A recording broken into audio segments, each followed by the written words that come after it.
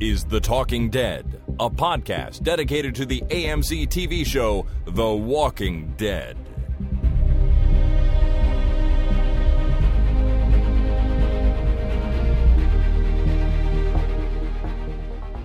Hello, everyone. My name is Chris. And my name is Jason. And this is The Talking Dead number 421, recorded on Tuesday, March the 5th, 2019. Fat Tuesday. Is that what this is? Fat Tuesday? Fat Tuesday. Sweet. Did you have pancakes for dinner? No. Isn't that the tradition? Me neither. This is the first time I've actually recognized that it is Fat Tuesday. And, oddly enough, I remembered what it means. Tomorrow starts Lent. Okay, well, I didn't even realize that was happening right now. Shows what I know, which is not much. It's 40 days until Easter. 40 days until Easter. Well, I was more focused on the fact that I discovered this morning that this weekend we changed the clocks again. We spring forward. No. I'm pretty sure, unless whoever told me that was lying to me. Can't be that time of year already. I've been rejoicing in the amount of sunshine we've been getting in the last couple of weeks, but I didn't know it was that time already to spring forward. Well, if it is, you are about to get more sunshine, and it's going to be amazing. I know there are people... I get exactly the same amount of sunshine. I'm usually up before the sun comes up, and I go to bed after it goes down, so I'm pretty sure I get the same amount of sunshine. Well, maybe. You and I differ on Eastern or on the time change philosophy. You think it's better, I don't. Yeah, I think it's way better, and I think anyone who disagrees with that doesn't live in a northern climate. And I do, and I disagree. You're all wrong. No, I value the extra daylight time so much because when it's all dark all winter, like I hate waking up in the morning when it's dark out. I absolutely hate it. What does that have to do with the time change? You get the same amount of sun regardless of what time it is. But I have to wake up at the same time. And when it's dark at 6:30 in the morning or whenever I wake up, that sucks. When it's already light out, I find it so much easier to get out of bed and get going for the day. Oh, no, I'm the opposite. I like it when it's dark. I feel like I got up early and then I've gotten to jump on the day. Oh, no, I don't get that at all. And I love it being light until 9:30 at night during the summer. You know, that's amazing. It just makes the summer seems so awesome. Anyways, I'm pretty sure it's time-changing weekend, so I'm looking forward to that. I'm also looking forward to the official start of spring, which is in a couple of weeks. March 20th, I think, and that is going to be very exciting because I'm sick and tired of this winter, I'll tell you. I'm tired of the friggin' ice pile that's in my front yard that's supposed to be snow. I can tell you that. Yeah, I'm tired of all of it. It needs to go away. Winter ice needs to stop raining down from the sky. And we need to get on with some spring. I did hear some birds chirping the other morning when I woke up, and that made me think of spring. So it's all, it's all coming up Millhouse soon for all of us. I can imagine. Yeah. All right. Well, now that that's out of the way, we are here to talk about Season 9, Episode 12 of The Walking Dead. And I think without further ado, we should jump right in. Okay, my friend. Here we go. The Guardian! And this episode of The Walking Dead is called Guardians. Thank you, Daniel in Worcester, England, and Dave in Maberley, Ontario. Oh, nice. Maberley, it's basically if I looked up the place correctly, Maberley is more or less an intersection on, Highway 7 up by Ottawa. So, well, there's a whole bunch of Highway 7s. Well, right? The Highway 7 that's part of the Trans-Canada Highway at that point, sort of a little bit, I think it's a little bit west of Ottawa. It's like near Perth, maybe? Yeah, not far from there. I love Perth. That's wonderful country out there. Well, it's very, very nice. Good old Maberley, an intersection on the Trans-Canada Highway. Awesome. No offense, Dave. Thank you for that title read very much to you and Daniel. Those were wonderful. And if you'd like to do a title read, by all means, record yourself reading the title of an episode. Email it into us at talkingdeadpodcast@gmail.com, and I will play it on the show if I can. So let's start the episode, Jason. We begin with the Whisperers. They're walking through the forest, and of course they're on their way somewhere. But we now have Alpha, and she's got Lydia back. She's asking her about the hilltop and what was going on there and what she told them and what she learned. And basically Lydia says, well, I lied to them so they'd trust me. She says they have farmland, some supplies, some basic weapons. And Alpha asks about any trade, and she says she doesn't think so. Now, why would she ask about trade? Well, I think she wants to know if there are other communities, if there are more people around than she might know about. Right. You think she's wondering if, if I attack this place, if anybody else is going to come and help? That might be it, or simply just trying to get a feel for the general area population. Is it just this one community, or is it lots? Let's say there's a few dozen people at Hilltop, maybe a bit more than that.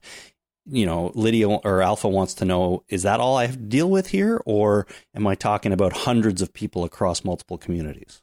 Yeah, I wondered why she was asking that question. It didn't make any sense to me. Well, but I appreciate your thoughts, because that helps. Sure. The other thing is, of course, this revealed something to us, because we know that Lydia knows about the kingdom, because Henry mentioned that to her, but she doesn't reveal this information to Alpha. Yeah, she's a liar, pants on fire. Right? She's a liar too, or she's withholding something here. But her mom calls her, or Alpha calls her, a good liar later on. It says, don't sell yourself short. You're a good liar. You're a good liar. Yeah, that's high praise for your children. It is. Right? I'm a good liar, but I don't do it for evil anymore. I only lie for good. Right. Well, that's important. If you lie for good, then, you can hardly even call it lying. Yeah. Sort of. Like, I lied to my then fiance, my now wife. She thought that I was not going to propose to her for a very long time, when in fact I had the ring in my pocket and I carried it around with me for a long time. And I didn't tell her about it, and it would come up and I would lie. Yeah. And I thought that, that's probably a good lie. Sure.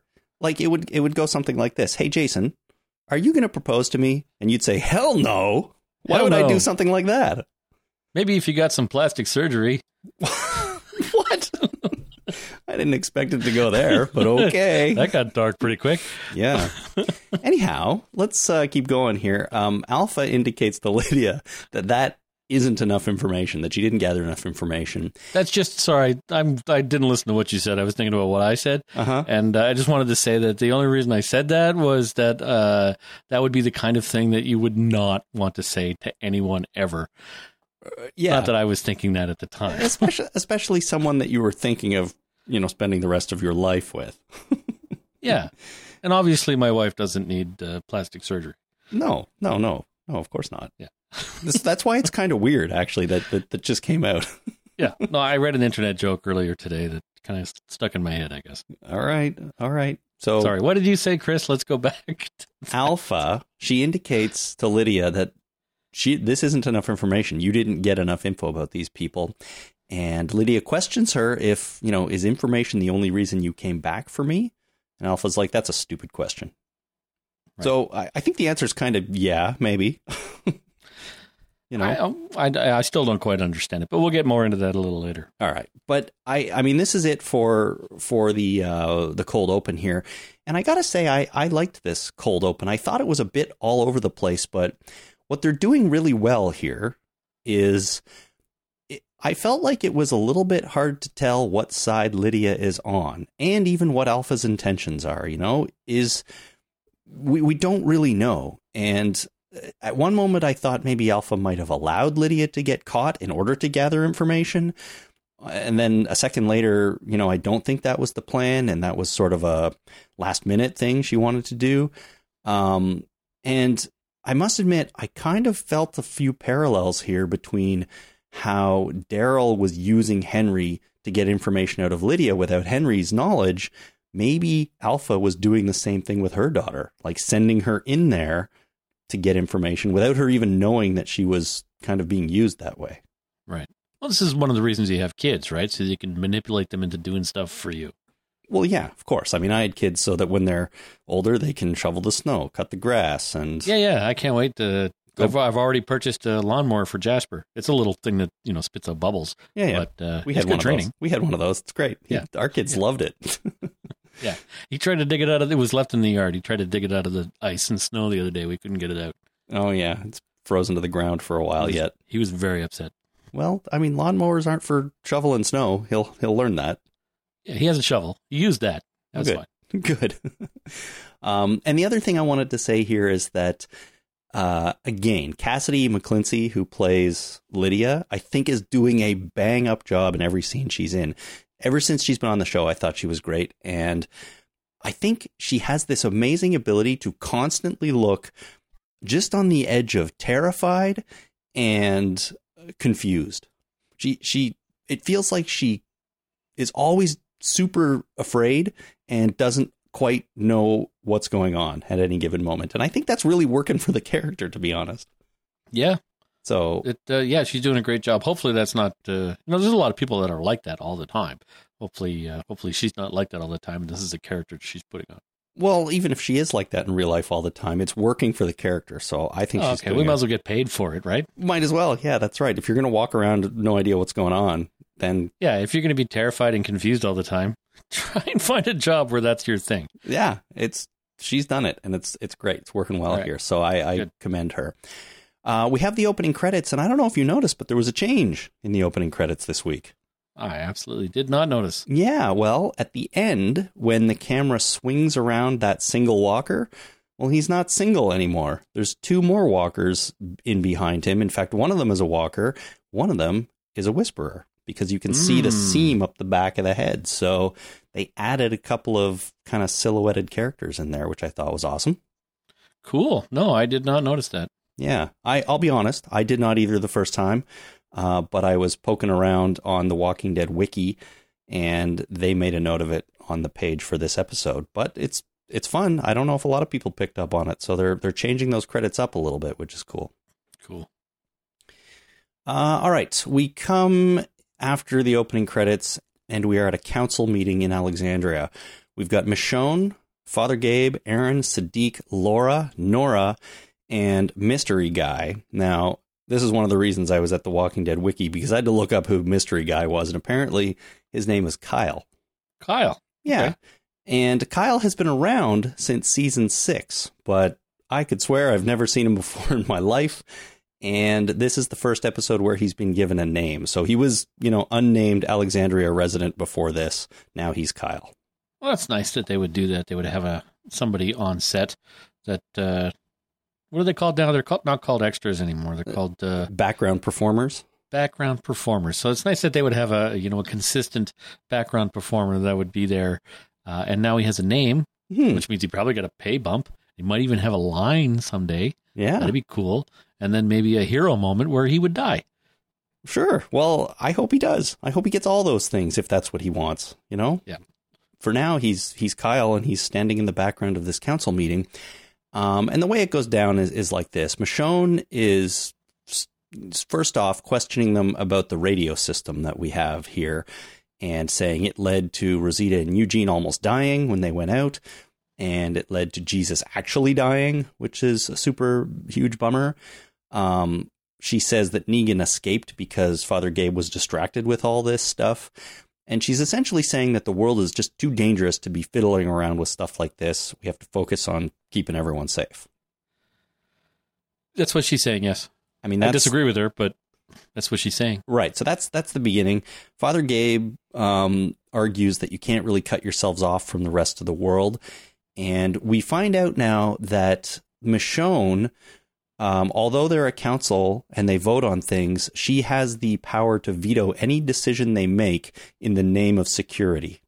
Right. So some animals are more equal than others. Well, We're seeing this with the Whisperers, right? Yeah, you're absolutely right. She can shoot anything down that they vote on in the name that is just too dangerous. Which is so it's the kind of thing where if the only tool you have in your toolbox is a hammer, everything starts to look like a nail. It's if she can veto things in the name of security, everything becomes a security issue, and then she can do whatever the hell she wants. Yeah, and that's exactly what Father Gabe says. She's like, we gave you, he said, we gave you this power, but now everything is a security issue. So what's the point anymore? You're just going to not let us do anything. So the reason one of the things that came to my mind when this was happening was, why are they putting up with this? Like, aren't they the council? Can't they just vote her out? Can't they just go, you know what? it doesn't work this way anymore. Sorry. We're just going to go and make the decision this way. Yeah. Like there's no authority forcing them to continue down this road if it's not working. The only thing that's forcing them to do that is that Michonne would probably kick the shit out of every one of them at that moment. So maybe it's fear. Yeah, it's fear. Maybe a high level of respect for her. You know, they don't want to take the sort of leadership power away from her, even though she seems to be abusing it to a degree here. I don't know. You're right, though. I mean, just the sake of, paying attention to the rules because they're the rules doesn't necessarily make sense to me in a zombie apocalypse. Yeah. I mean, do what works. If this is not working, do something else. Like if Michonne's abusing the trust and rules that you've agreed on, then fucking change them. Sure, but she would argue that keeping people safe is the single most important thing when there aren't that many people around, and that's a hard point to argue with, I think, right? That no, we can't do these things even though you want to because it's too dangerous. If we lose too many people, there is no community anymore, right? That's where she's coming from.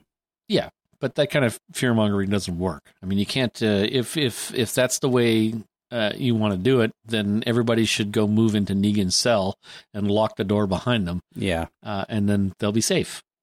Yeah, I guess so. And the other thing is maybe this has just come up recently, right? Maybe the council has been running okay for the past bunch of years. And in the last couple of months, especially with the Whisperers, she started sort of abusing the veto power a bit because everything is suddenly too dangerous. So maybe we're seeing the point here where they start to think that there's a better way. You know what I mean? Right. Might not have been that long. It also depends on how these council members got onto the council. Right? Is it a meritocracy? Is it an electoral system? What's the deal? If they have such adherence to the rules, they must have put in a rule for getting rid of somebody who's being a dick.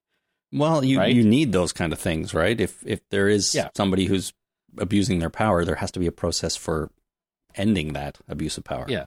So if they're putting this much thought into the rules, there's a rule for getting rid of somebody who's abusing their powers. Well, so enact that if you think that's necessary. I would, you would hope so. But, it just occurred to me that they're new at this. Maybe they didn't think of that rule off the top, but they sure have now. Michonne thought of the rules, right? Oh, well, there you go. She wouldn't think of a rule that, or she would think of rules to get rid of somebody she doesn't like. So, and she can't just say, I want to get rid of people that I don't like and then write it down and have everybody sign it. She's going to have to want to put it into more of a, we can get rid of somebody that we don't like by doing these things. Yeah. And not single herself out as somebody who's above the law. All right. Well, if they haven't done that yet, they certainly need to do it now. But Aaron kind of speaks up in support of Michonne. And then Sadiq says he thinks they should reconsider their decision to not go to the trade fair. Again, Michonne doesn't want to go because it's too dangerous. Sadiq says that Carol told him that the kingdom's situation is far worse than they're letting on. And one thing he mentions I thought was interesting, that their problems stem from the fact that the kingdom is too remote, which strikes me as odd because, I mean, who's too remote? Is the kingdom too remote, or is Alexandria too remote? I mean, there's physically remote and then there's emotionally remote. Well, yeah, right? I don't know. Physically, they're probably far away, which makes them remote. Like there's probably, the hilltop, Alexandria, sanctuary. Yeah, I mean, it's not a thing anymore, but they tried for a while. That was probably close or close-ish. But, based on that collection of communities, the kingdom might be, 3 times as far as any other place. That makes them physically remote. They're not just, distant. They're like, I don't feel like interacting with you. Yeah. I guess so. But, I mean, that means that they rely heavily on stuff from the other communities, but they're just too far. It takes too long to get there and back. I suppose that could be difficult, yeah. But why are they having problems? Like, are they just having problems because they're too remote, or are they having problems because they can't grow enough pigs? Right. And again, are there problems because the Alexandria is unwilling to go the distance to share or trade their goods with them, Well, the kingdom was doing okay before they knew about Alexandria. I mean, they were also giving half their stuff to Negan, and they were still doing okay. So why aren't they doing okay now? Yeah, we sort of know that the place has fallen into disrepair.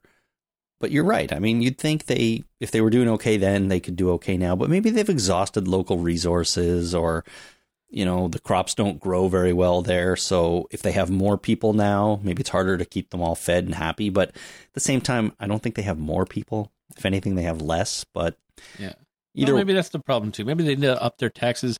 Maybe they just need somebody who has been as a little more versed in SimCity, or maybe they just say the Ezekiel. Yeah, maybe. And frankly, maybe they actually need more of a workforce to, grow the crops and build the stuff and do all the things you need to do to have a community thriving. I don't know. Well, they had, if memory serves me correctly, they had a whole bunch of crops growing out of filing cabinet drawers. That's right.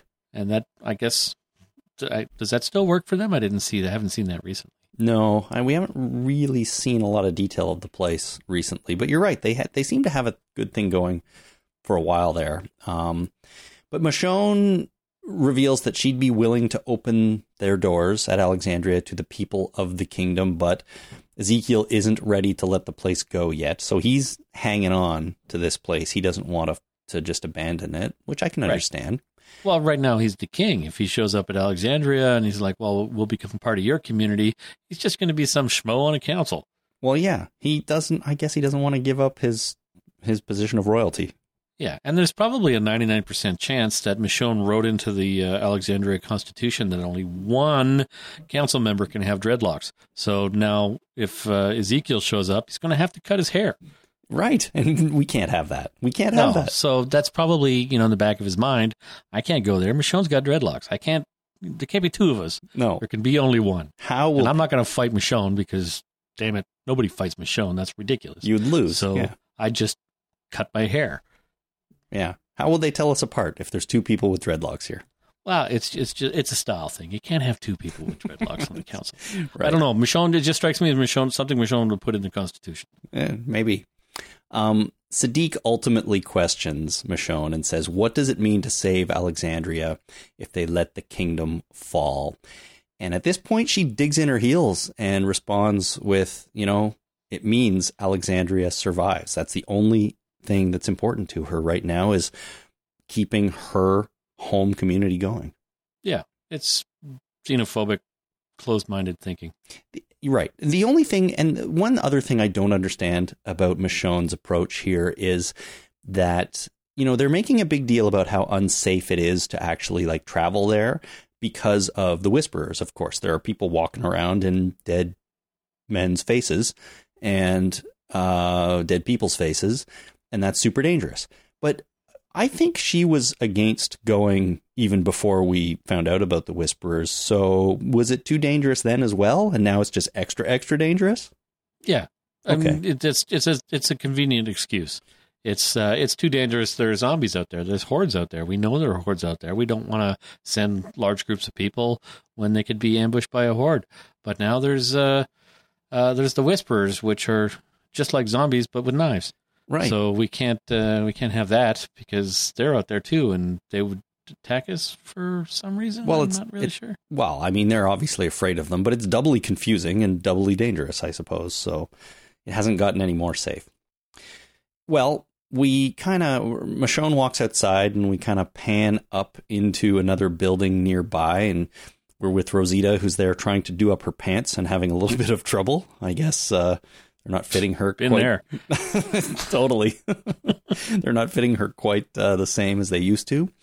Why would she be wearing pants that tight anyway? I mean, they seem like she doesn't look like she's showing pregnancy-wise at this time, so she's putting on weight, which is fine and healthy, but those pants seemed a little tight to begin with. Well, I mean... So maybe in the zombie apocalypse, make some smarter choices on pants? Yeah, you know what? We don't know for sure that she hasn't had trouble putting on those pants, since day one. Yeah, we've never seen her put on pants before. This could be just a normal routine. That's right. So that's what she's doing. Father Gabe comes home kind of in a huff, and she comes downstairs and asks him about the meeting, but he doesn't want to talk about it because it didn't go so well. And then they have this conversation about the whole baby situation without really actually saying it, which I thought was an interesting way of doing this. And she apologizes to him for what's going on. And despite calling it a good thing and a blessing, she gives him an out if it's too complicated for him right now. She's like, this is on you. If you don't want to deal with this, I understand. And has to make a decision pretty much. Yeah. And he's a dumbass because he made the wrong decision. Right then and there, she said, I'm going home. Uh-huh. And he didn't say anything. The right answer is, why don't you stay here and you'd already be home? Well, that would be something that someone in a cheesy romantic comedy might say. That's the kind of thing I would say. Cheesy comedy or not, that's what I would say. I would jump right all over that stuff and say, live with me.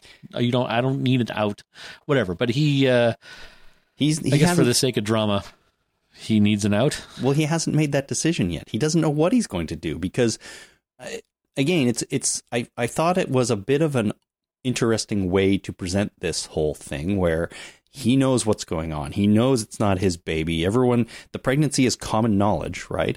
But we never got any of that sort of those scenes of people revealing it to each other. And everyone seems kind of relaxed about it, except for Father Gabe, who has to decide what he's going to do. Is he going to stay with this woman who's pregnant with another man's baby? Or is he not? Or is he going to do something else? And that's kind of what he's pondering right now. So he can't deliver the stay here and you'd already be home line because he doesn't know yet. Yeah, that's true. But I would know.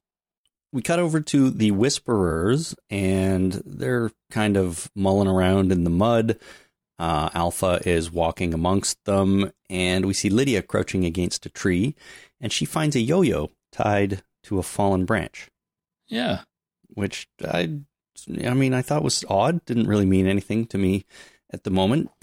And then I was distracted because suddenly we see Henry, and he's right there spying on them. Mm-hmm. He's very sneaky. He is. A Whisperer comes up behind him, but he uses his staff to knock him down and knock him out.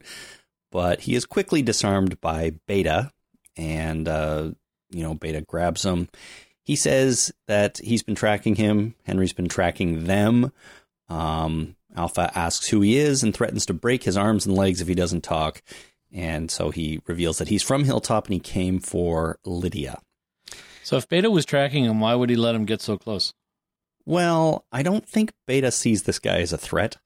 And so Beta realized that Henry was following them, so he just kept an eye on it. And when he got up close is when he approached him and captured him, I guess. Okay. It strikes me as odd. It's like, why not just deal with him when you noticed him instead of, let him get it nice and close. Maybe he'll make some noise and attract some zombies and make a situation for my people that I can't get them out of. Or I could just deal with this little whelp early on. Yeah, I think he's probably thinking he has to let him get close to them so he can capture him with no chance of Henry getting away. Right? Like if he lets Henry make a mistake and get too close, then it's easy for him to grab him. Whereas if he realizes Henry's following from a distance and then suddenly Beta turns around, Henry might see that coming and run off. I don't know. Right. Something like that. But he says he came for Lydia, and Lydia approaches, punches him hard, and they all move on and take Henry with them. And breaks her hand. It did look like it hurt, yeah. Yeah. So that punching is dangerous for your hand. Like compared to the bones in your face, the bones in your hand are very, very delicate. Well, I haven't done a lot of punching in my life, but I guess it doesn't seem like they're delicate on movies and TV because people punch each other all the time. Yeah. I mean, not for real, though, right? No, not for real. Yeah. So there's actually an argument to be made that boxing is more dangerous because they gave the boxers gloves. Because now they can hit harder than they normally would if it was just bare knuckle fighting. because you can't hit too hard if it's bare knuckle because you'll break your friggin' hand. And then Whereas with the boxing glove, you could just haul off and like fucking Mike Tyson. Do you ever see him punch? It's like getting hit with a freight train. yeah, that's what I've heard. You don't want to get punched by Mike Tyson. No, definitely not. Although I do it for $10 million. Like there was one fight he was in that the loser got $10 million. And it's like, well, I think I might get into the ring with him for $10 million. One punch, $10 million. Yeah. You might die. Yeah. I was hoping that he'd go easy on me. Right. Anyway. I mean, I guess even if you do die, the $10 million goes to your family. So it's not a complete loss, except you're dead. It'd be a tough choice. That's all I'm saying. Yeah, I hear you. I mean, I'd hum and haw about it for a little while before I decided there's no fucking way. Have you seen that guy hit? You're right. Yeah, it seems probably pretty scary. Punched through me. There'd be nothing left. The paste would be on the wall afterwards. Gross. We go to a commercial break, and when we come back, we've got Father Gabe sweeping, and Eugene comes to him with a series of charts, and apparently he's done a bunch of math about Rosita. Oh, Siri woke up. No. Apparently, sounds like Siri. I guess. No, damn it, I said Siri. I said it again. My phone was going to yell at me in a second. Right. I'm going to... Why is... Oh, this is off, but she screams anyways. We come to Father Gabe sweeping, and Eugene approaches him with a series of charts. He's done a bunch of math about Rosita, the baby, and the relationship between Father Gabe, Sadiq, himself, all this. And he's basically telling Father Gabe to do the right thing here. He's trying to convince him to do what's best for the baby, and he wants Gabe to stay with Rosita and be a little happy family, despite the other people involved, and even despite his own love for Rosita. Right. I mean, if you can't convince somebody emotionally or morally, use Excel. Like, when in doubt, use Excel to convince somebody of an argument. Yeah. Like, you've never done that, made a list and then added put some weighted numbers behind them and then add them all up and see where they go and then plot that chart over time to see how it might change. You've never done that? No, I've never done that. Me neither. But it sounds like a good idea. I might do it now. Yeah, it does sound like a pretty good idea. That's kind of what he's done here. He's made a chart and figured out that happiness improves over time if they do it like this. So that's the right thing to do. Yeah. So does the chances of death, though, right? I mean, over like they say in Fight Club, over a long enough timeline, the survivability of everybody drops to zero. Right. Yeah. Eventually, yes, it drops to zero. And one thing Eugene says that I think I'm going to incorporate into my own lexicon now, he said that he is head over hammer toes in love with her. Can you explain exactly what that means? Means? Well, it's a funny turn of phrase. It's like head over heels. Yeah. But he's head over hammer toe. Okay. Maybe he has hammer. I don't know exactly what a hammer toe is, but it's funny. It is funny.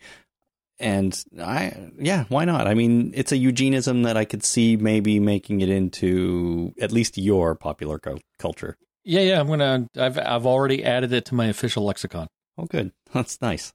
It's the kind of thing you'll have to explain to people over and over again. Yeah. Anyways, this whole thing just furthers my sort of feeling that this whole situation is a little bit weird in the way they're telling it, because again, now we're just finding out that already everybody knows what's going on and Eugene's trying to process it and deal with it. And we have these four characters who, have all the information, but we didn't see any of it revealed, which is fine. It just felt to me a little bit like it was coming out of nowhere almost. But I also thought it's interesting that so far everybody's kind of dealing with it in a rather civil manner. Whereas, and there's no secrets here, where usually in shows, when there's a love triangle or a love quadrangle, whatever this is, it involves lots of secrets and a whole bunch of drama and a bunch of hard feelings and stuff. But in this situation, I don't feel like we have any of that. It's just four people trying to deal with the thing in the way they see best. Yeah, it's nice. It is nice. It's refreshing. A little bit, exactly. So it was kind of working for me. And then before the scene ends, Eugene leaves Father Gabe with a bag full of pregnancy pants to give to Rosita that he's made. Yeah. It's nice of him. Yeah, it is nice. Did he make them or did he find them? I wasn't quite sure because, the way Eugene speaks, but I have a feeling he maybe found some pants and converted them into stretchy pants for her. Nice. And we know she needs them because she was having a hard time doing up her super small pants earlier. Yeah, so she needs some regular pants and then some super stretchy pants. Right. Exactly. Yeah. Eugene knows.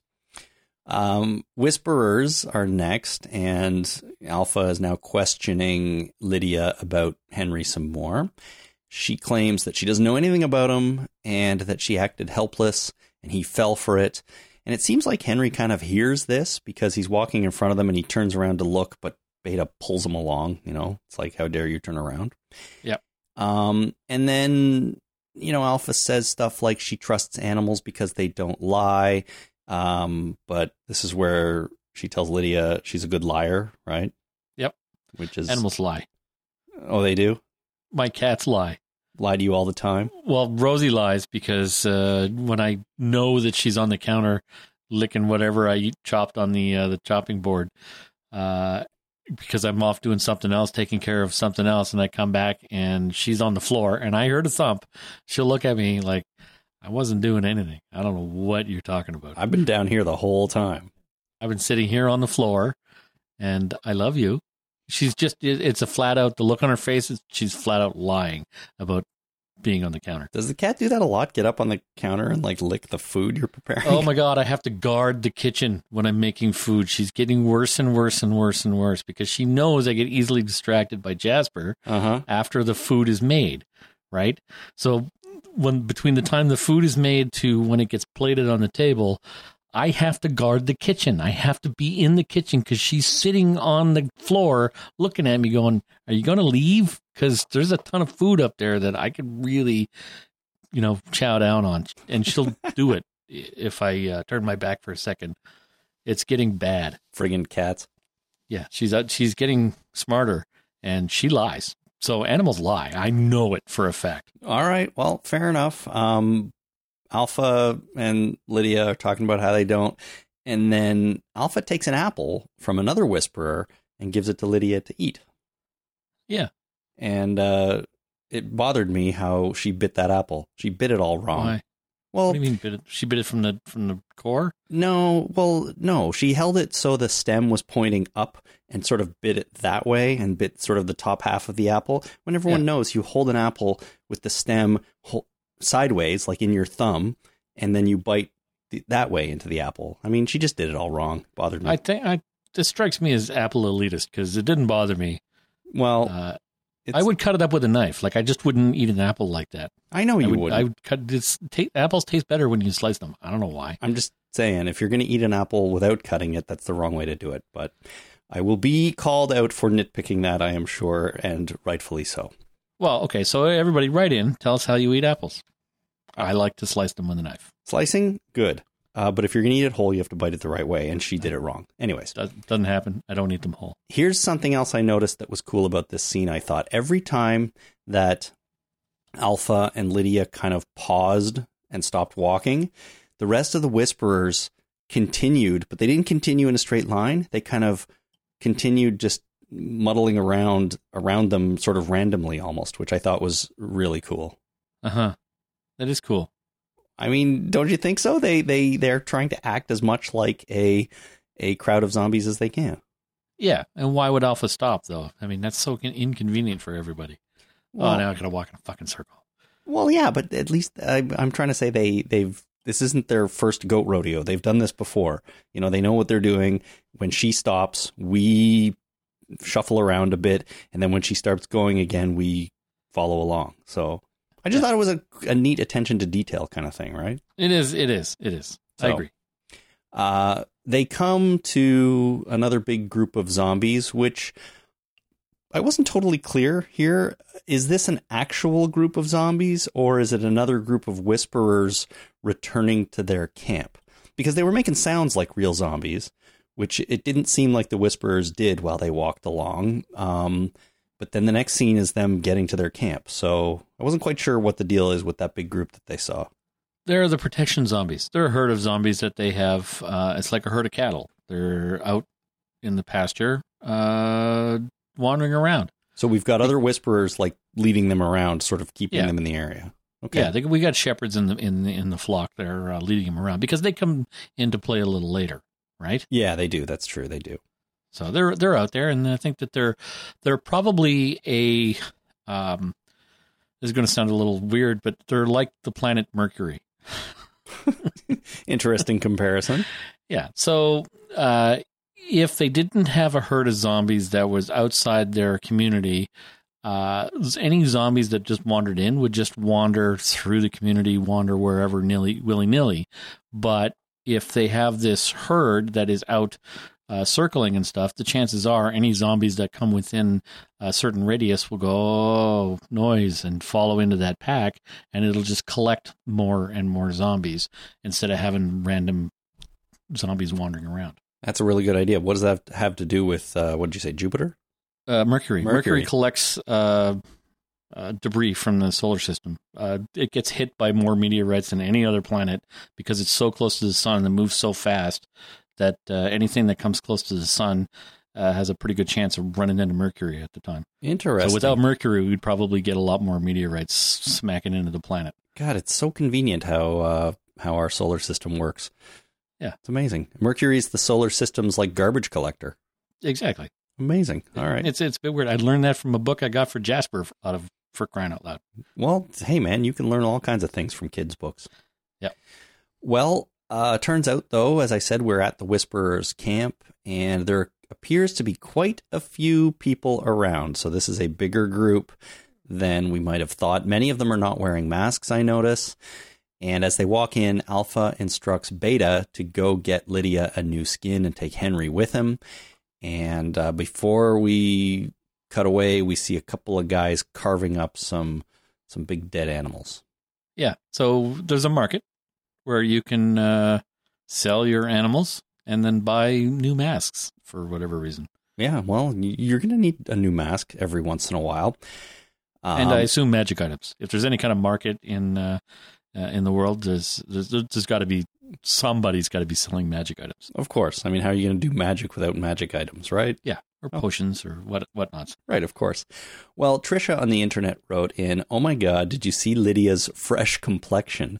Those dead masks sure do give a whole new meaning to a blood facial." And she sent in a link to prove that apparently is a real thing. The link was to a YouTube video of Kim Kardashian getting a real blood facial. I did not watch it, but thank you, Trisha, for the link. I just think that sounds gross and weird and not something I needed to see. But yeah, well, to each his own, right? To each their own, exactly. Whatever you want to put on your face, go ahead. As long as you're a consenting adult, do it. Do it. Go for it. We go to Negan. He's in his cell. We haven't seen him in a while. And he's reading a book. Michonne comes in and wants to know why he came back, basically. And he reminds her that when he did escape, he was in her home and he could have bashed her head in and bashed in a lot of heads, but he didn't. And he says, the world has changed and I've changed and stuff like that. And that maybe she needs to learn to trust him a little bit. Why? Because he broke into her home while people were asleep and could have and threatened to bash people's heads in? No, because he left and came back. And it's like, that's a sign of trust. Maybe we can work together, he says. Yeah, but you still were creepy asshole breaking into people's houses. Yes. So but the point is, the trust thing goes out the window at that point. Yeah, but he didn't do anything bad. He doesn't. Yes, he did. I mean, he broke into their houses while they were asleep and didn't do anything. And just wandered around and took a compass. And I think, and maybe changed his clothes. I think he put on Rick's clothes. Okay, so he's got burglary, break and enter, whatever. What else? There's probably theft. A whole host of other crimes there. Sure. I'm just saying that, sure, he didn't do anything and he left and came back, but trust is still off the table. I agree with you, but I also think for Negan, he behaved himself pretty well. Like this is Negan we're talking about. He used to bash people's heads in for, dubious reasons. And here he is escaping jail, And all he does is grab a compass, some clothes, and make his way to where he wanted to go, and then ultimately come back. Yeah, I don't think it's a sliding scale based on how bad you were before. Well, okay. I'm not trying to defend him much, but, I'm just trying to see his point of view.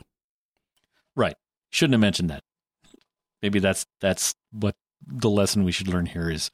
If nobody knows you were inside the house and nobody told Michonne that you were inside her house, maybe not bring it up. Yeah, but I think Judith probably knows, right? But she wouldn't tell Michonne. She's not supposed to be talking to Negan. You're absolutely right. That's a secret. He knows that.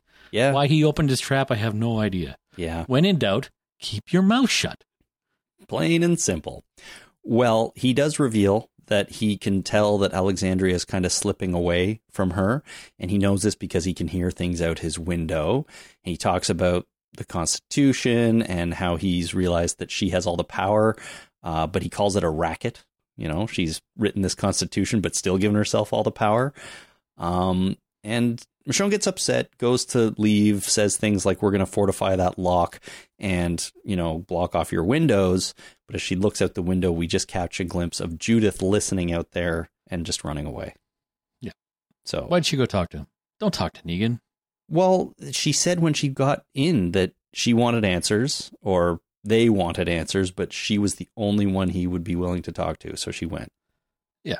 So she agreed to the manipulation had started earlier.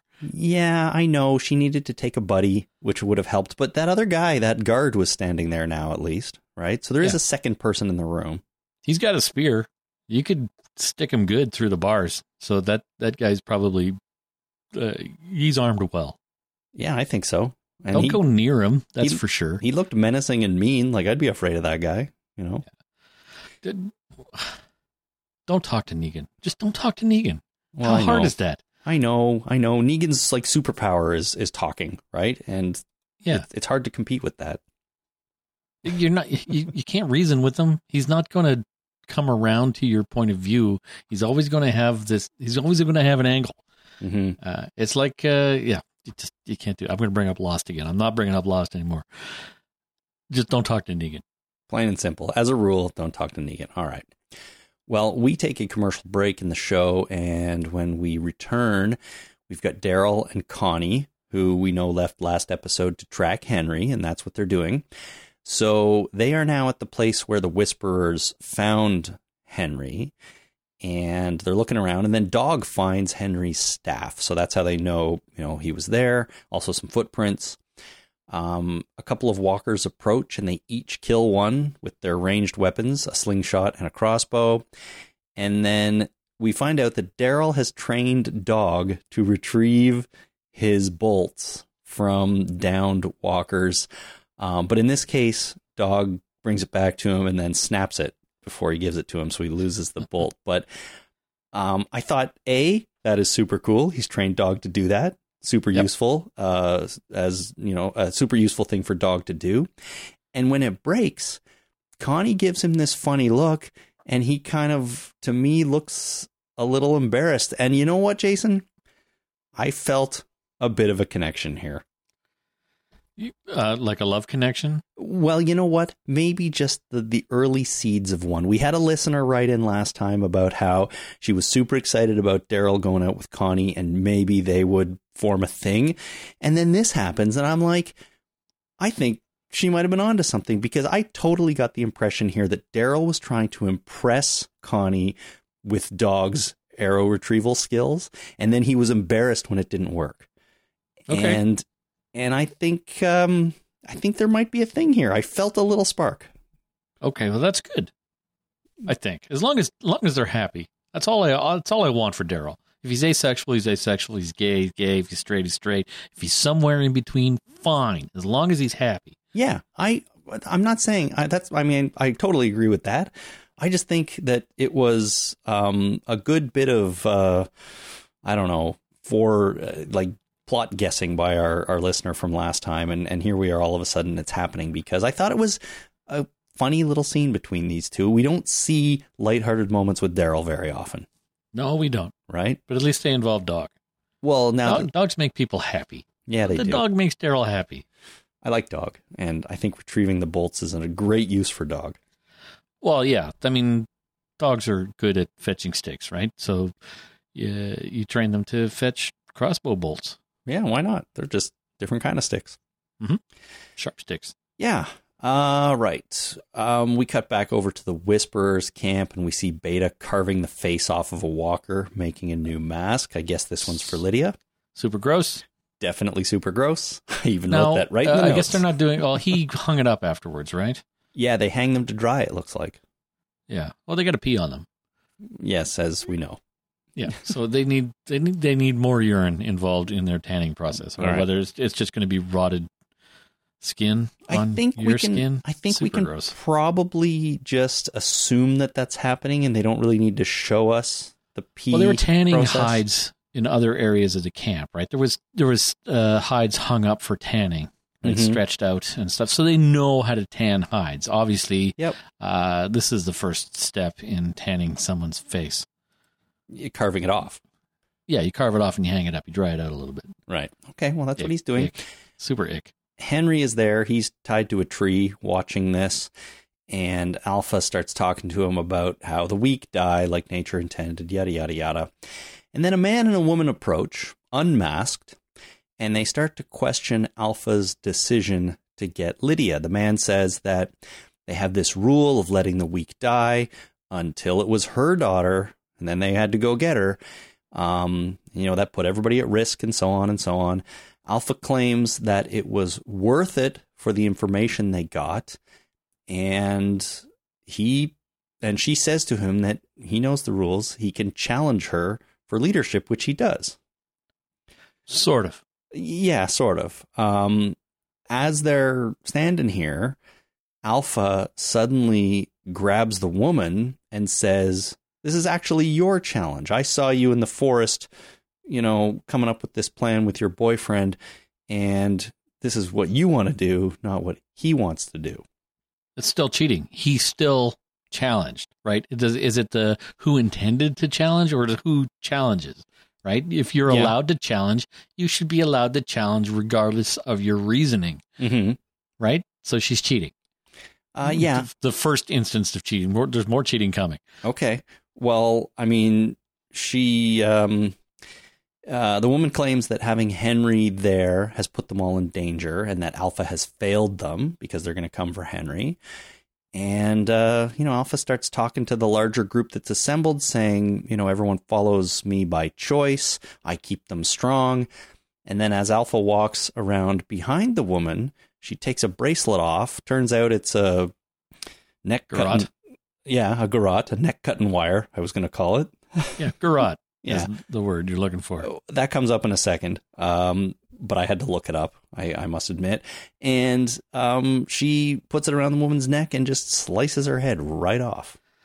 So this is a second instance of cheating. Like, if someone's challenged you, do you walk around behind them and then cut their heads off? No, it has like to be a sucker punch. Has to be a face-to-face fight, fair fight. Yeah, right. Well, that's what I would think. I mean, that's what they did in the Black Panther. Oh, shit, did I just spoil Black Panther? When you challenge somebody for the alpha position, it's a straight up fight. You challenge them. The challenge is accepted. You have a fight.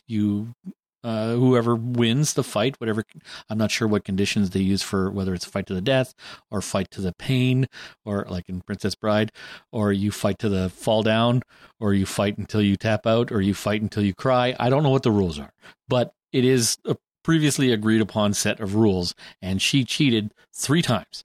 The first time is the guy challenged her. She said, "No, you challenged me, not him." Okay, so that changes the fight and from a fair fight to the fight she wanted. And then the lady, and then the guy gets grabbed by Beta and put a knife to his throat. Right. It's like, well, okay, what kind of challenge is this? I challenge you, so he attacks me? Is that the rule? Like, how does that work? Mm-hmm. And then when she goes to fight the other lady who's terrified, she sneaks up from behind her and garrotes her. That doesn't seem like a fair fight. And then later on in the episode, they claim that she's really got the support of the people behind her. It's like, no. If I was somebody that was in a cult and they laid down the rules, and you were leading because you were the alpha person, and you were stronger, faster, smarter than anybody else, and you cheated, I'd be like, yeah, maybe you're not the leader you said you were. Okay, so this feels like there are an awful lot of problems with this scene, in that it doesn't make any sense for all the reasons you've just laid out here. So what is the show's intention with this? Is it to show us that Alpha is in fact not a very good leader, and this is all like in-show stuff? Or is this just kind of poor writing, and what they're hoping to do is show us how brutal and ruthless she is at the expense of any semblance of realism in this kind of situation? What do you think? It's hard to tell. I don't know. I don't necessarily chalk it up to bad writing, but I chalk it up to bad leadership, and I question whether people would follow her because of I think the intent was for her to show that she will win by any means necessary. She wants to be on top. She will manipulate, lie, change the rules, cheat, sneak up behind somebody, garrote them, have somebody else sneak up behind somebody who's fairly challenged. She will do whatever is necessary in order to maintain power. Mm-hmm. And so I think that's what they were trying to show. But I think that the mistake that the writers are making is that having that manipulation happen in front of a standing audience of your community, because everybody was standing around watching this, having that kind of manipulation erodes trust in leadership. Right. So you're saying it is sort of an in-universe thing to do this, but if they never come back to this and there's no repercussions within the community of Whisperers about this, it's going to be silly. Because there has to be, because this is not the way you maintain the loyalty of the people. Yeah, she has not shown anything yet so far that would lead me to believe that everybody would follow her without question. I guess there's the leadership trade-off is trust for loyalty. Mm-hmm. Right? If you trust the leader, you will give them loyalty. If somebody gives you loyalty, you have to maintain their trust. Mm-hmm. If you don't have that dynamic of trust versus loyalty, leadership doesn't work. Right. And so does it make it doubly bad that later on in the episode, she actually has a conversation with Beta about, and he says, once in a while, you have to remind people that, you're the leader for a reason. And it feels like they're speaking about the exact opposite of what would happen in this situation, according to you. In my opinion, yes, that pissed me off. So I think it makes the situation from just a Walking Dead show perspective even worse, because if they never go back to this, or if the outcome of this is in fact that the people do continue to follow her with complete loyalty, it doesn't make any sense. Yeah. And this is actually, this might be the whole purpose of this episode, because this exact same situation is mirrored in Alexandria with Michonne and the council. It's loyalty for trust, right? Michonne's vetoing everything on a security basis. So she's eroding that trust that she has with the council, and therefore their loyalty is going to be in question. So this is mirrored in both of those communities mm-hmm. that have been the focus of this episode. So I'm hoping that that's the point. But for now, with the Michonne situation, Michonne, I think, realizes the error in her ways, right, towards the end, which we'll talk about. But whether that happens or not with Alpha and the Whisperers, we just don't know yet. We haven't seen it because it didn't happen in this episode. Yeah. Interesting. I'm having a trust issue with the show. Right. It sounds like there's a lot of Whisperer related issues for you with the show. They don't make sense to me. I mean, yes, we went through a bunch of listener feedback last Thursday, and I felt better about the whole thing, but it's eroding again. And right. I'm having a hard time. Well, that's good. I don't want to have a hard time. I want to have a good time. And I want to get loaded. And yeah. Whatever that speech is. No, I'm glad you are. I mean, it's fascinating for me that you're pointing all these things out, because a lot of them never occurred to me before, and I don't think occurred to a lot of people. So I think it's a fascinating take you have on the Whisperers, and it may come, or maybe due to the fact that you didn't know a lot about them, you didn't read the comic with them in it, so all you have is the TV show experience and what they're showing you, and you bring up a lot of good points about how they don't make a lot of sense. Even though most people just find them super creepy and kind of, effectively scary anyways, right? Yeah. They're modeling themselves off of pack animals, right? Yeah. Alpha, beta, like the whole community is modeled off of that kind of model of pack animals. And she's not acting like the leader of a pack. Mm-hmm. She's acting like a manipulative asshole human that deserves to have a knife sticking out of their back in about 10 minutes. Well, which could be the point too, because we have to remember that she's trying to act like the leader of a pack of animals, but she's actually a human. So yeah, and she says animals don't lie, humans lie. Yeah. So what does that say about her? So I think she's falling into the very opposite of what she's trying to embody. Right. And I think at the end of the day, when the Whisperer's storyline has come to its conclusion, it could come to a satisfying conclusion where all of this kind of makes sense and falls into place. I get the feeling, and I kind of agree with you, that you don't really see it going that way quite yet. But right. You never know what might happen. But don't let me put words in your mouth. Yeah. Well, you're right. All right. So take that. Well, Dawn in Wisconsin writes, "Holy crap, the female Whisperer who didn't want to fight Alpha was spineless. I mean, she literally had no spine. Alpha garroted her head off with no effort, like slicing through a block of cheese."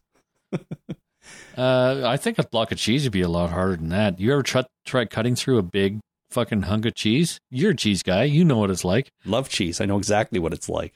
It's tough. It is. It's not easy. You get a friggin' big friggin' knife and you hammer away, and especially if it's tough cheese. Sure, but I think what Dawn is saying, that is pulling a wire through the soft flesh in someone's neck is one thing, but right through their spine, pretty hard to do, I bet. And it didn't look like it was difficult for Alpha at all. Well, yeah. I mean, she's probably, super strong. Sure. Right? Why not? Like we've covered this before, I think, somehow. Why do I think that? Did we talk about how strong she must be? I think we might have been talking about how strong Judith is by holding up that python. Holding the gun out, right. Yeah. Well, so I assume that Alpha is also crazy strong. Well, anyways. She could probably lift a motorcycle and throw it. Well, that'd be awesome. Like, I'm not saying like she would lift a car like Superman or like pick up a plane or anything, but maybe a motorcycle. Oh, maybe. Well, right? we have one on the show, so maybe we'll find out. Yeah. She does pick up the head, though, of the woman, and she shows it to all the onlookers, and then hands it to the guy who like a baby, he kind of cradles it in his arms, and then she gets right up close to him, and, she pushes his hair out of his face, almost in an intimate way, I thought. And when she gets right up close to his face, she stabs him in the gut. So She killed the woman by decapitating her. She killed the guy by distracting him with a head. And that's it. Challenge over, I guess. I guess so. Yeah. Well, Henry's... Not a fair fight. No, not at all. Whatever. Henry's still tied to that tree. He's watching all this kind of horrified. And then you see the other Whisperers who were standing around watching all of this just slowly turn and walk away with their heads down. So she got her head cut off pretty quickly, like you said. Uh-huh. And there's a theory going around that when you have your head cut off, like by a guillotine or whatever, that you're conscious for a good 15, 20, maybe even 30 seconds. Because that's how long your brain can survive without oxygen. It's a very short amount of time. It's only like 15, 20 seconds. But if you get your head cut off, you could be conscious. There's a lot of evidence to prove that you can be lucid and conscious for a good 20 seconds. So I've always wondered if that is just an urban legend or if that's actually a thing. Do we know for sure? Medically, it's a thing that your brain can survive for about that long before, like if all the blood drains out of your head, because that's what happens when your head gets cut off. That's how long your brain can survive without oxygen. There's nothing stopping your brain from using your eyes, from thinking, from going. You're probably in shock, right? Well, you have been separated from your body, so probably, yeah. Yeah, but there is evidence of people that have been guillotined that have reacted to stimuli from people like yelling at the head or whatever, because there's people that said, I'm going to have my head cut off and I want to know if I'm going to be conscious, so yell at me, or I'll try and blink as many times as I can afterwards, and they actually do, or they get a look on their face. One head of a high-ranking person was slapped, and she got a very disdainful look on her face, like, how dare you slap me? Oh my God. Kind of thing. Like this, there is evidence. There's no way to really prove it, but there is evidence supporting that kind of thing. So when she lifted up the head, I half expected it to blink, especially since it's the zombie apocalypse. And there's no reason that head wouldn't come back as a zombie. Right. Maybe it just hadn't happened yet, but you're right. It could have still been alive for that in that second. I wanted to blink. I would have liked to blink. All right. Well, that seems like a Greg Nicotero thing. So write him a letter and let him know. Yeah. Okay. Well, Noop J on the internet wrote, "Holy crap, Alpha is a terrible leader." I think he's onto something with you here, Jason. Yeah. She kills her own people rather than bend them to her will. I get that it's a plot device to reiterate how crazy and murderous she is, but we have seen this trope 100 times over. It'd be much more frightening to see her convince them through speechifying and threats over beheading one with a bracelet and stabbing the other while he's being distracted. So, yeah, there you go. The other one thing I noticed in this scene that, of course, is all the Whisperers are standing around watching, but Lydia's standing around watching this too. And if you look at her while all this is going on, she looks to be totally unfazed by it. Like, she's just very casual about the whole situation that's going on right in front of her. And I don't think this was an accident. I think we're, being told that she's seen some shit and this is nothing. Yeah, this is probably normal, right? Well, this is the way it is. Somebody dislikes what Alpha does. She stabs him in the gut after cutting off their head. I mean, this isn't anything horrifying for Lydia. This is like just a Tuesday, right? So funny, it is Tuesday. Yeah, it is. How about it's that? Fat Tuesday. Yes, we've been over that. Anyways, I just thought it was, again, another interesting sort of background detail that was included in the scene here. Commercial break, and we come back. We have Michonne upstairs in her house looking in at a child sleeping. And then Judith comes upstairs, and my first thought was, wait, what? Who's in the bed? I thought she was looking at Judith in the bed, but apparently that is Rick Jr. lying in that bed. Yeah. It's RJ. I just didn't think he really looked like Rick Jr., but I guess we haven't seen him in the past 6 years, so he's changed a lot and grown up a bit. But Michonne questions Judith on why she was spying on her outside Negan's window, and she admits that she goes to see Negan because she feels sorry for him. Mm-hmm. And she says that he listens to her when nobody else ever does, which is a bit of a dig at Michonne, right? I talk to Negan because you don't listen to me. I talk to Negan because he's not an asshole. Pretty much. Like you. But Michonne tries to convince Judith that Negan is a monster and that he can't change. And, when she responds with, he's not a monster, he's a human, she says, yeah, but he's done monstrous things. And, she said, as I said, Michonne says he can't change, and Judith responds with, you did. Another dig saying, like, I think you're worse, Mom, than you used to be. Which obviously shakes up Michonne quite a deal. And she sends her to her room saying, I need a minute and I need you to get out of my sight. Yeah. Pretty much. That's a parenting thing, right? Yeah. Get away from me before I start screaming or I just need a minute. Yeah. Right. And Jasper's actually said those exact words before, mirroring us, of course. I just need a minute. And he goes off by himself. Well, it's important as a parent to be able to recognize in yourself when you are in a situation that you don't want to be in. And before, anything else happens, you take a minute and send Judith to her room. Yeah. So that's what happened here. Back with the Whisperers, they're dragging away those bodies of the people that were beheaded and stabbed from Henry. Lydia approaches Henry and doesn't say anything to him, but he sees that she has this coin that he gave her, but now it's on a necklace around her neck. And I think what she did here is she used the string from the yo-yo she found earlier to put it around her neck and keep it secret that way. Excellent. Which was the whole point of the yo-yo, which took me a little bit of projecting back to remember that she found that, because it seemed inconsequential at the time. I'd keep that yo-yo. That was a trick yo-yo. That wasn't like your standard everyday yo-yo. That was more of a yo-yo designed to do like awesome fancy tricks. Well, I think she just kept the string and maybe threw the yo-yo away. I don't know. That's a mistake. Well, yeah, but it's like, in my opinion, it's like kids opening a birthday present. They're sometimes more interested in the packaging and the crinkly paper than they are the actual present. But, what are you going to do? True.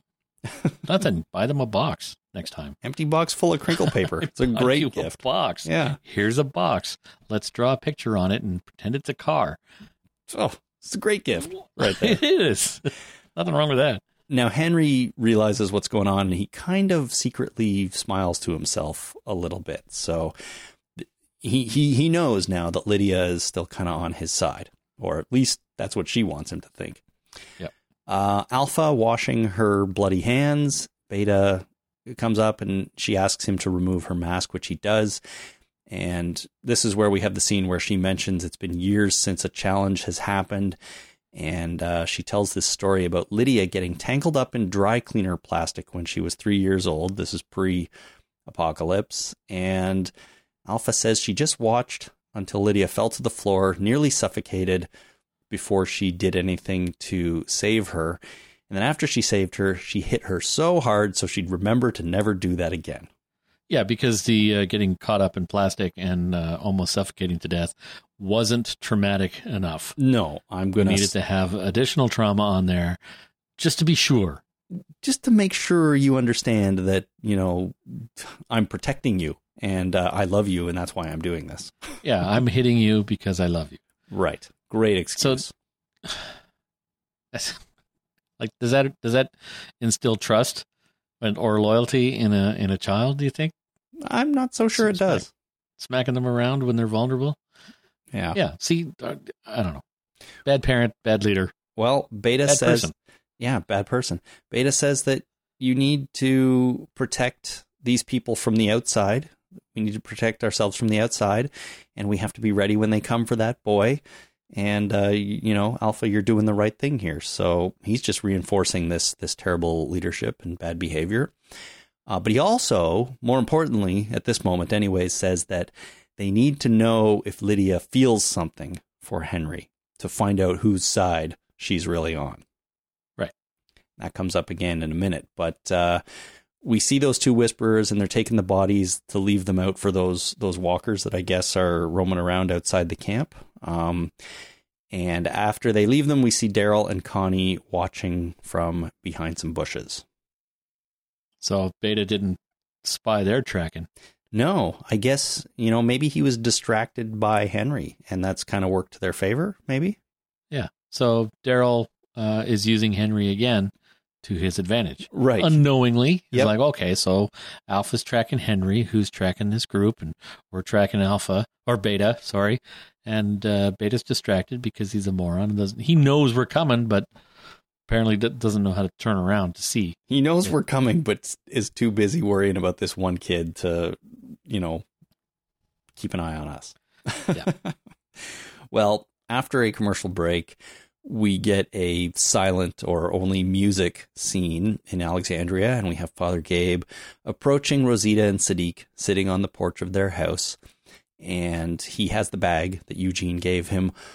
All three of them go up into the house together, looking like a little happy love triangle family, and we find out that Eugene is watching from somewhere else across the street, and even he kind of has a strained smile on his face a little bit. So the implication here is that Father Gabe has decided to stay with Rosita and raise this kid, and probably invite Sadiq into the relationship as well, it seems like. Why stick to traditional relationships? I completely agree with that. I don't see anything wrong with this at all, except for the fact that poor Eugene is left out in the cold once again. No, this is where Eugene likes to be. He's a watcher. He likes to watch. Yeah. Well, he probably likes to participate more, but, when you can't watch. When you can't watch. Exactly. Well, anyways, he's all by himself there, and the other three are going into the house together. Michonne comes to Aaron's house, and Gracie answers the door. And then she talks to Aaron and thanks him for supporting her at the meeting. He reiterates to her that they, made these rules for a reason, and recent events have reminded him of that. But Michonne says that if they take another vote, she's decided not to veto the decision if they decide to attend the fair. And although she thinks it's a terrible idea, if that's what the people want, she has to respect that. So, that's what she's going to do. She's come around to the idea that helping the kingdom is important sort of for all the communities. Yeah, and that's a time-honored leadership technique as well. I'm their leader. I have to find out where they're going so that I can lead them. Yes, if they're going somewhere, they're going to need leadership to get there. Yeah. But this is the opposite of what happens with Alpha, right? Michonne has realized the error in her ways and has decided that, she can't be the source of all the vetoing and stuff like that. If that's what the people want, they have to do it. That's the reason they have a council who votes on things. That's right. But they don't have, Michonne doesn't have a beta reinforcing her bad decision making.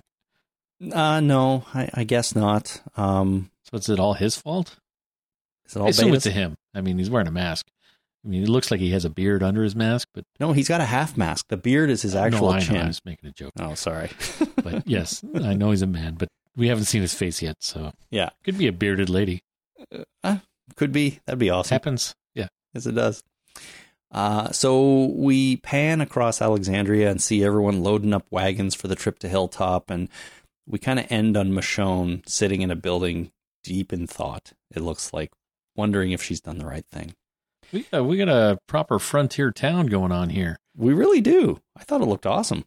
Yeah. Well, we got there's that windmill, and then there's the storefronts like you got in the Old West, and the untreated pine building materials for inside the buildings. Mm-hmm. And it's great. I think it looks pretty cool. I think it would be a fun set to play around on for a while. It would. All right, we are almost done here. We are now at nighttime back at the Whisperers camp.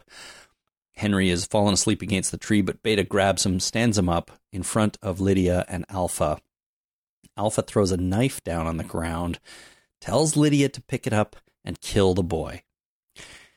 She, of course, doesn't want to, and she hesitates. Alpha tells her not to be weak like your father, and she says, kill him or Beta will kill both of you. Wow. So this is the situation they've orchestrated to try to expose Lydia's true feelings, which they just finished talking about. And, of course, it's super brutal. They're trying to find out if Lydia actually will kill Henry and confirm that she's still on the side of the Whisperers. But do you think, Jason, that Alpha would really allow Beta to kill both of them if she refused to do it? No. Yeah, she's a liar. She's a manipulator. She loves her daughter and will do anything to save her. So no, it's a bluff. Yeah, I think it is too.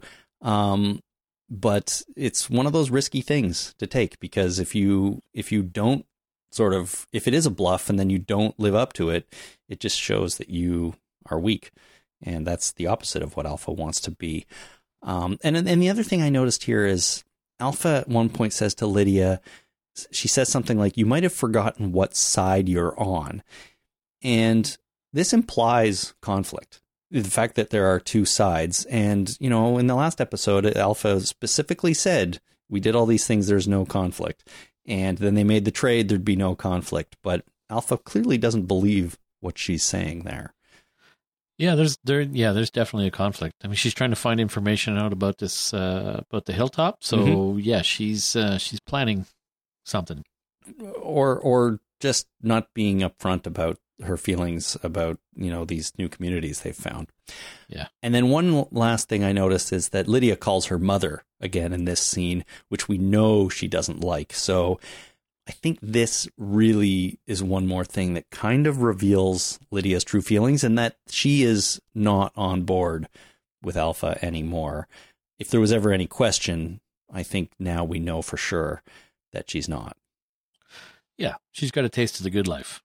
Hanging out with boys, eating worms, living in a cage. Sounds like the good life to me. I can't imagine a better life. No. Now they're standing around and suddenly a bunch of actual walkers invade the camp.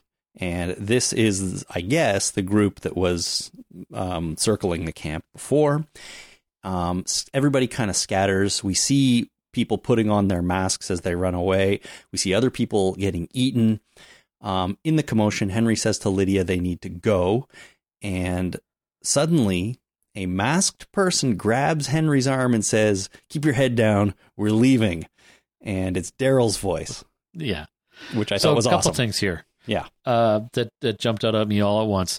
So I was right in thinking in the last episode or second last episode, that thinking that they are woefully unprepared for dealing with an actual zombie situation. Like if the zombies attack, they've got three problems on their hands. One, they all kind of look like zombies, so it's kind of hard to tell the good guys from the bad guys in a chaotic situation. That's the main thing, I think. Second, they don't really have any real defenses against the zombies because they don't want them. Mm-hmm. And the third is the thing that really jumped out to me is that if everybody's wearing masks, it probably is pretty easy to infiltrate them. Well, yeah. I mean, so, everyone's... I feel stupid for not thinking of that before. Well, that's right? It's exactly what Daryl did here. He shows up, him and Connie show up wearing walker masks. I mean, they could have just put them on and walked into the camp by themselves. There's a 90% chance that everybody recognizes everybody else by their mask. So if they're wearing somebody else's mask, you'll just think that that's Joe. Yeah. Right? That's Joe. I know Joe. Joe's a good guy. Yeah, exactly. Right? That's the mask he wears. But it's not Joe, it's Daryl. No. Yeah, there's a lot of problems here. I must admit I thought it was a fun scene. I thought it was a cool scene, and I did get excited when you hear Daryl's voice coming out of that mask and you realize what they've done. I thought it was pretty cool, but you're right. It is somewhat ridiculous. Well, I'm not saying it's ridiculous. It's the things that I hadn't thought of. Okay, here's the ridiculous. Okay, here's my here's my wrench in the ointment. Is that the way that phrase goes? I don't think that's the way that goes. No. Here's my wrench in the ointment. This is the same situation as the tiger showing up at the end of that the season with Negan about to kill Carl. I don't know. Explain. Because we had a herd of zombies, which I assume were being tended by the two people that Daryl killed to get the mask. Yeah. So, right? Okay, so let's just assume that. There's no information about that. But we had a herd of zombies get past. They had, I don't know if you noticed this, but when they first walked into the community through what looked like the outer rim of bushes, there was actual bushes that were, or trees that were cut down and leaning up against the outer trees to look more like a wall. Okay. And so there is an outer perimeter to this camp, right? And the zombies had to get through that outer perimeter in order to get where they are now. I assume they're not outside the perimeter. I assume that they're inside the camp somewhere because we had the chaos of the zombies showing up. Uh-huh. So the zombies all just showed up out of nowhere to start wreaking havoc in the middle of the camp with no warning whatsoever, nobody raising an alarm, nobody hearing zombie noises, nothing. They just magically showed up here, and it's that old trope where if the camera doesn't see it, nobody else does either. Yeah. Yeah, you're right. I know. It was a stealth herd. It wasn't just a stealth zombie. It was a stealth herd in this case. They just kind of showed up right on top of you. Exactly. Now, Daryl being in the mix there is great. I thought that was amazing. I really liked that thought of if everybody's wearing masks, they're easy to infiltrate. I thought that was cool. That's a cool play on that. I didn't think of that. Daryl did, and I credit him for it. That was genius, and I liked that part of it. But just this magic herd materializing in the middle of their camp took me out of it a bit. Yeah, I know what you're saying. It's a cool idea, infiltrating them this way, but it doesn't really work very well the way it was executed in this scene or portrayed to us, right? And this show has done that number of times in the past. It's that whole Deus Ex Machina, just something shows up out of nowhere to save the day with no actual premise for it in the first act. Like you can't just save the day with a magic rope in the third act without introducing the magic rope in the first act. Right. I learned that from Aaron Sorkin yesterday watching it on Masterclass. Amazing. Like a genius. This man's a genius. Yeah, he is, for sure. He knows what he's doing. Anyways, Daryl says we're leaving, and Henry initially refuses to leave without Lydia. He says, I'm not going unless you're coming with us. She hesitates for a second, but all four of them run away into the night. Daryl throws down his mask as they go, and we cut to credits. Episode over. So now we got the other side of the coin, right? So we've been flipping back and forth between trading Lydia and Henry into enemy camps and having the leaders of those camps going after them. Mm-hmm. So now we're back to Alpha going after her daughter at the hilltop. Yeah, I guess so. Again. Once again. We'll have to see exactly how that plays out. I don't know. But the other thing that struck me as sort of silly in this scene is that they're standing around, they're doing this whole thing trying to get Lydia to kill Henry, and then the zombies attack. If you can accept that, fine. Yep. But then their reaction seems weird to me. Like, where did Beta and Alpha go? I think you see her pulling on her mask, but are you telling me they just up and ran away and left Lydia and Henry standing there by themselves in the chaos? To be rescued? Don't you feel like Beta would at least grab one or both of them and sort of drag them along? It just seems strange to me that they just scattered and left their prisoners standing there alone to just run off into the night. Well, that's their defense mechanism, is put on the mask and run away. Disperse. Yeah. Well, not necessarily run away, but walk away in a zombie-like fashion. Right. So that you don't get noticed, but don't stand around where the feeding frenzy is happening. Okay, but so is it just that they've never been in this situation before and they're doing this, at the expense of losing their prisoner, and they just don't know what else to do? Well, this is their tactic. This is what they've trained for. This is how they operate, is by stealth, right? Sure. And being sneaky. So during a frontal attack, there's not much they can do. They're ill-equipped to counter that. Right. Their only option is to blend in and evade. Right, and I get that. So you're saying what I'm saying. They've never really had to. They may have had to do this before, but never with a prisoner standing right there. They don't know what to do to save themselves, but also retain their prisoner, because they must realize that just kind of scattering into the night, everyone's going to do that. And now they've lost Henry and potentially Lydia too, even if they don't realize that this is a rescue attempt, which they might not in the first, in the initial moments of it. So they have no other option. Yeah. This is what they've trained for. Get the hell out of there. Right. Okay, well, I don't think it's worked really well for them, because they just... No, there's a fundamental flaw in that. Yeah. They're dealing with a deadly enemy, and their entire society is built around cuddling up to them. Yeah. It just sounds so dumb now when you put it like that. Oh, totally ruining the Whisperers for me. Sorry. That's okay. That's okay. It's good. Makes me think about it and critique it a little bit more. Anyways, that is the episode. Two more holy craps here before we wrap it up. Friend of the show, Adam in Texas, writes, my holy crap moment has to be seeing Daryl using the Whisperer's weapon against them to sneak in a few random walkers into the fold. I gotta wonder how often that happens to them and if they have to deal with it. I'm guessing it must happen a lot and they just learn to accept the losses as being a culling of the weak. And that's another good option, right? That this does happen, but their society is built around the weak get killed. Mm-hmm. And if this does happen, it should be like, well, whatever, I'm going to leave. But anybody who gets caught, it's their own fault. Yeah. Well, that's right. It's their own fault. It keeps only the strong survive, and it keeps their group strong, at least so they think.